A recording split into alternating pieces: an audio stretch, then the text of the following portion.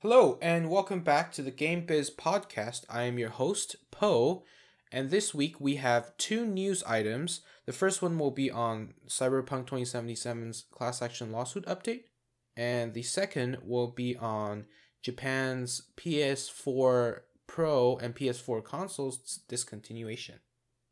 And we'll also be bringing you, for this Game Biz topic of the week, pending title, on the next-gen console strategies.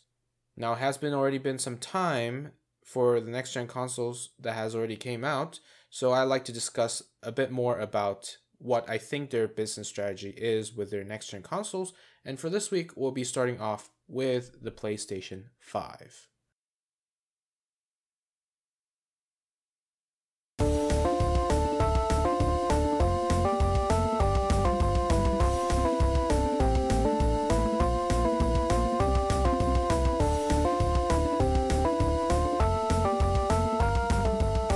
First news item that we have for you today is regarding an update on CDPR's class action lawsuit that they're facing regarding Cyberpunk 2077. This update is also brought to you from gamesindustry.biz, so please head over there and give the article a click if you would. So if you remember, last week we have covered the breaking news that CDPR is now facing a class action lawsuit from Roseanne Law Firm regarding Cyberpunk 2077. And yesterday, January 4th, CDPR has indeed released a regulatory statement confirming that it is now facing a lawsuit from said law firm, and the developers has said that the complaint, quote, does not specify the quantity of damages sought, end quote, and states it will, quote, undertake vigorous action to defend itself against any such claims, end quote. It's really a quick piece of update news. Of course we'd expect CDPR to have to stand firm on their ground and defend against themselves. They don't want to just pay the fines or be sought guilty, because that will lead to even more damages than it would have. So we shall see what this really means. It could take months and years. It could mean a settlement behind the desk, like we won't know what's going on, or it could mean something more public facing and we'll see them both on court, but who knows. Anyway, that is just a very quick update on the Cyberpunk 2077 class action lawsuit. Now on to the second piece of news, also brought to you by gamesindustry.biz. It is on PS4 Pro and most other models discontinued in Japan. So I'm just going to be reading a bit from the article itself. Sony Interactive Entertainment has discontinued all but one model of the PS4 in Japan, including the PS4 Pro. VGC, citing Japanese publication Game Watch, reports the only PS4 the console holder will continue to sell in its home market is the black 500GB slim model. All others, including the white 500GB and all 1TB edition plus the Pro, will become unavailable once the current stock has been sold. There's no confirmation yet about whether this applies to Western territories. And just a side note, by contrast, Microsoft discontinued the PS4 Pro rival Xbox One X and Xbox One S, all digital version, several months ahead of its own next-gen launch. Now, this is I think, the start of what is inevitably, the ending of the last generation. Now, we've always known this to happen. Same thing that happened with last gen with PS3's discontinuation sometime after the PS4's launch. I'm not too sure what window they discontinued it. Was it a couple months in, or was it a year in? I'm not too sure about that, but I would suspect that this is just the beginning. They started doing this in Japan because it is, I would say, one of the smaller market regions in terms of West versus East. And they definitely have a bigger Western, focused group there. So I would say they probably started with Japan first. And, as this continues on, they'll free up more manufacturing space to manufacture the PS5, which we know it is out of stock, same as the Xbox Series X and S. I'm not sure about the S, but for sure the X. Scalpers has been just taking over, using their bots, taking the stocks over, leaving the poor people unable to get their next gen shiny machines. First world problems, but still very sad. And so yeah, this is also a very quick news. I think it's just it's inevitable, and we're gonna see an update to this sometime couple months next year. Who knows about, probably not next year, but probably a couple months in, about how they're probably going to discontinue more of the current gen versions in the West. Now that's it for news this week, and now we're going off to the Game Biz topic of the week next.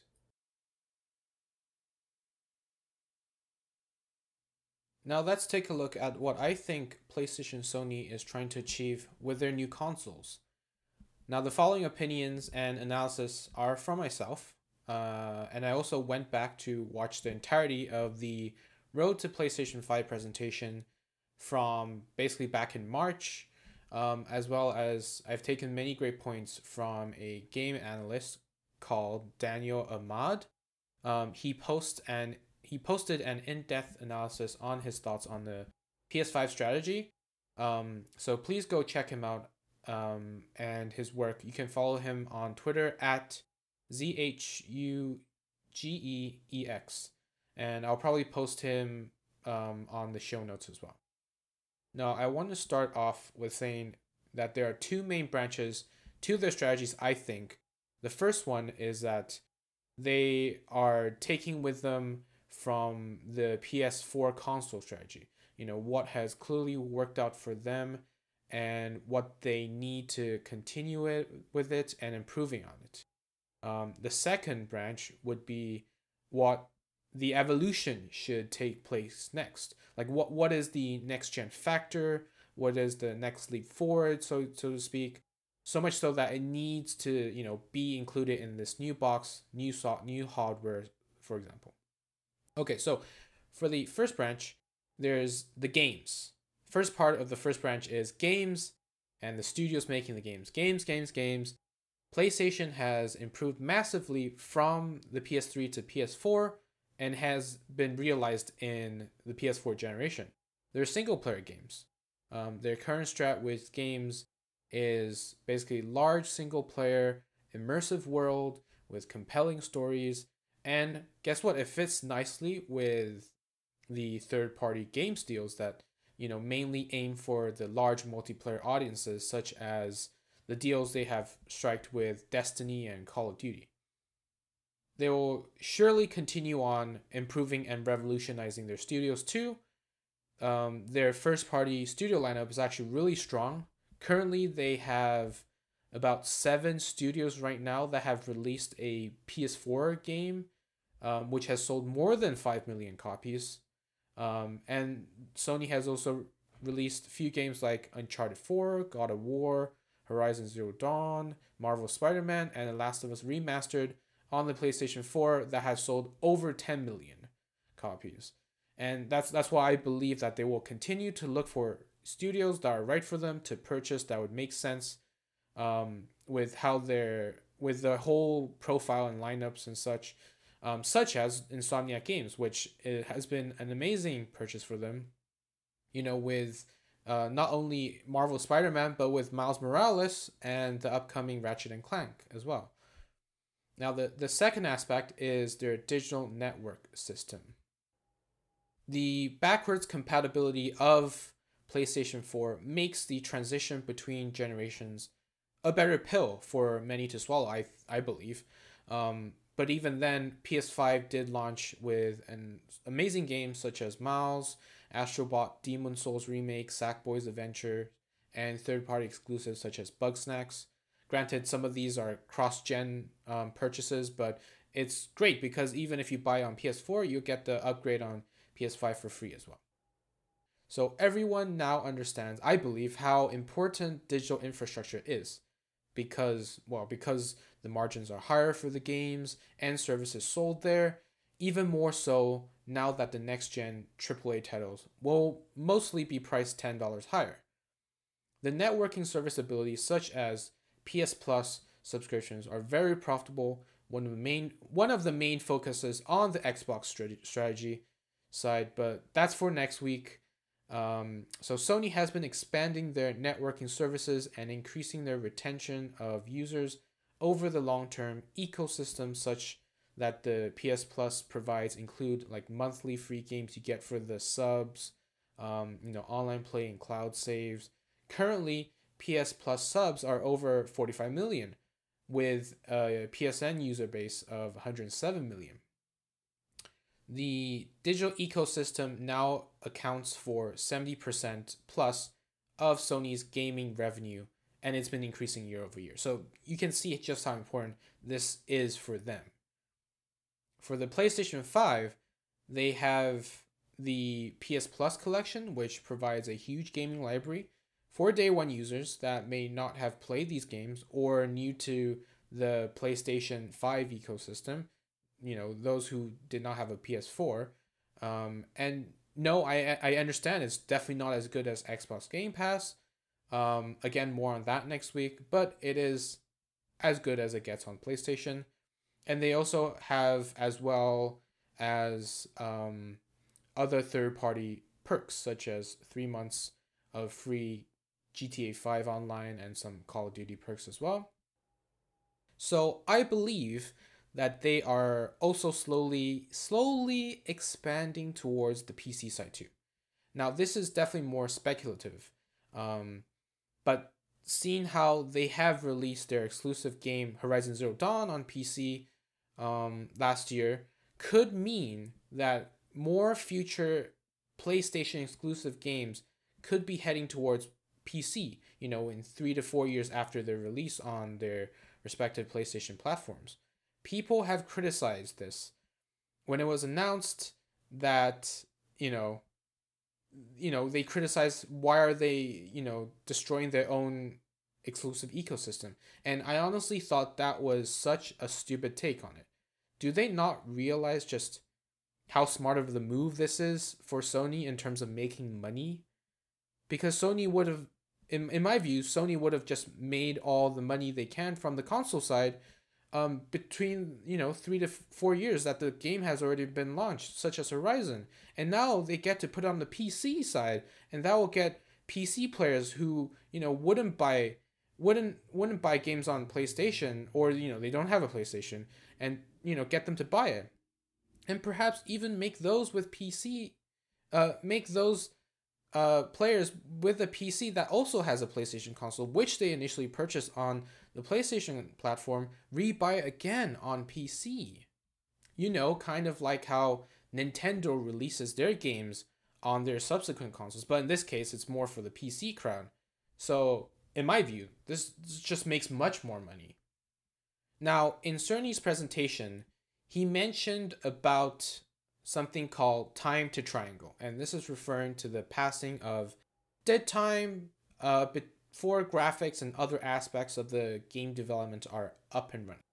So he mentions that there was a revolution from the PS1 to PS2 to PS3, but basically the time for developers to get used to it became longer each generation. For the PS1, it was initially 1 to 2 months, PS2 was 3 to 6 months, and PS3 it was 6 to 12 months. While back to the PS4, they actually got it down. They got the time to triangle down to 1 to 2 months again, basically back to the PS1 generation. And he said basically that right now PS5 should be about less than a month for the time to triangle. And what this means is that it should allow for greater access of tools and familiarity of the developers to be developing games with the PS5. So in theory, developers would be making games easier, or at least the transition from console to console development should be easier. And hopefully this means, maybe faster games being developed, maybe better games being developed, Okay, so that is the end of the first branch, and now we're going to the second branch, which is all about the next gen factor. What innovation they want for the PS5 to be, what they want the next generation to be defined by. And the first one, to no one's surprise, is of course the SSD. This was one of the biggest topics in the road to PS5 presentation. So Cerny mentioned basically that this was the first biggest ask from developers when he reached out to them. When he does his studio trips, asking what they would like to see on the next gen console. And we definitely got that. We got that, albeit 825 gigabytes, which is less than Xbox's 1 gigabytes, even less when you're counting the usable space. But the custom SSD definitely does amazing things. Again, for Xbox 2, but that's for next week. So right now, 5.5 gigabytes per second on the SSD that PS5 has, loading about 2 gigabytes of data at 0.27 seconds versus PS4's 1 gigabyte data at 20 seconds, so which is roughly about 100 times faster. Now, the purpose of this, he also mentions, is to give freedom to the game developers, game designers, and level designers, where they could get rid of parts of the level meant to stop players from moving fast in order to load the next section of the game. It could decrease some copy and paste strategies of in-game models and decrease data sizes on disks. For example, what Marvel Spider-Man has done with how they basically copy and pasted their post boxes everywhere, but that also, it's good for the game to run, but it's the copy and paste strategy just increases the size of the data they have to run, basically. SSD also has allows for faster patching of games because now there's no seek time required for SSD versus a hard drive, for example. And next we have the UI redesign, which feels snappy, less boxy compared to the PS4. With games having their own artwork when you hover over it, which is pretty cool. UI is it's more subjective, but I like it. It's not bad. There's also the 3D audio, which is the last part of Cerny's presentation, which mentions the dream that they're trying to go for of increasing the performance on audio fidelity. Sounds all very cool. They even go into mentioning taking into consideration of everyone's different ear sizes and how it fits onto a player's ears and such like that. But the thing is, I'm not an audio guy, so you kind of have to take his word for it from my perspective. I'm not too sure on that. Okay, and the next thing we have is the DualSense and its haptic feedback. Now, I would say this is definitely a potential dark horse game changer here for the PlayStation. And I say potential because this tech is very impressive, does make games play more immersive, I think. I've played with it on Astrobot, which is definitely one of the best uses of DualSense technology in that game / demo, whatever you want to call it. Games don't have to require the use of it at all, but I would definitely argue if you can use it, it will definitely probably increase the immersiveness of the game, I think, if you do it well. And again, this all depends, I think, on the adoption rate. And is it only going to be implemented by first-party devs? Is it going to be some or all of the first-party devs? Will the third-party devs take use of this as well? If they do, or if Sony makes them do it, but only if they do it well, then I think, for example, players that have both consoles, the PS5, the Xbox Series X, they may actually decide of a purchase decision to go with PlayStation 5 for, that unique experience that they can try. And if they don't want it, they can just turn it off as well, if that's an option.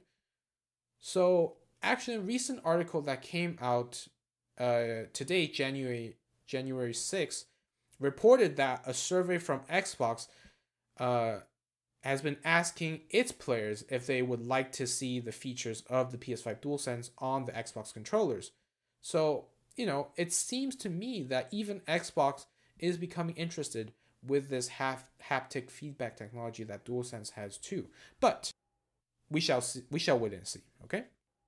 So the next part I have is regarding the two SKUs of the PlayStation consoles that we have at launch. So we have the disc version, which is $500 US, which includes the Ultra HD player and the all digital version, which is $100 cheaper. But as we know from the last branch, the higher margins and the exclusion of a disk drive in their eyes is worth the price reduction from the future potential higher margin sales. And both boxes perform with the same horsepower, which cannot be said for the Xbox camp. But again, that's for next week.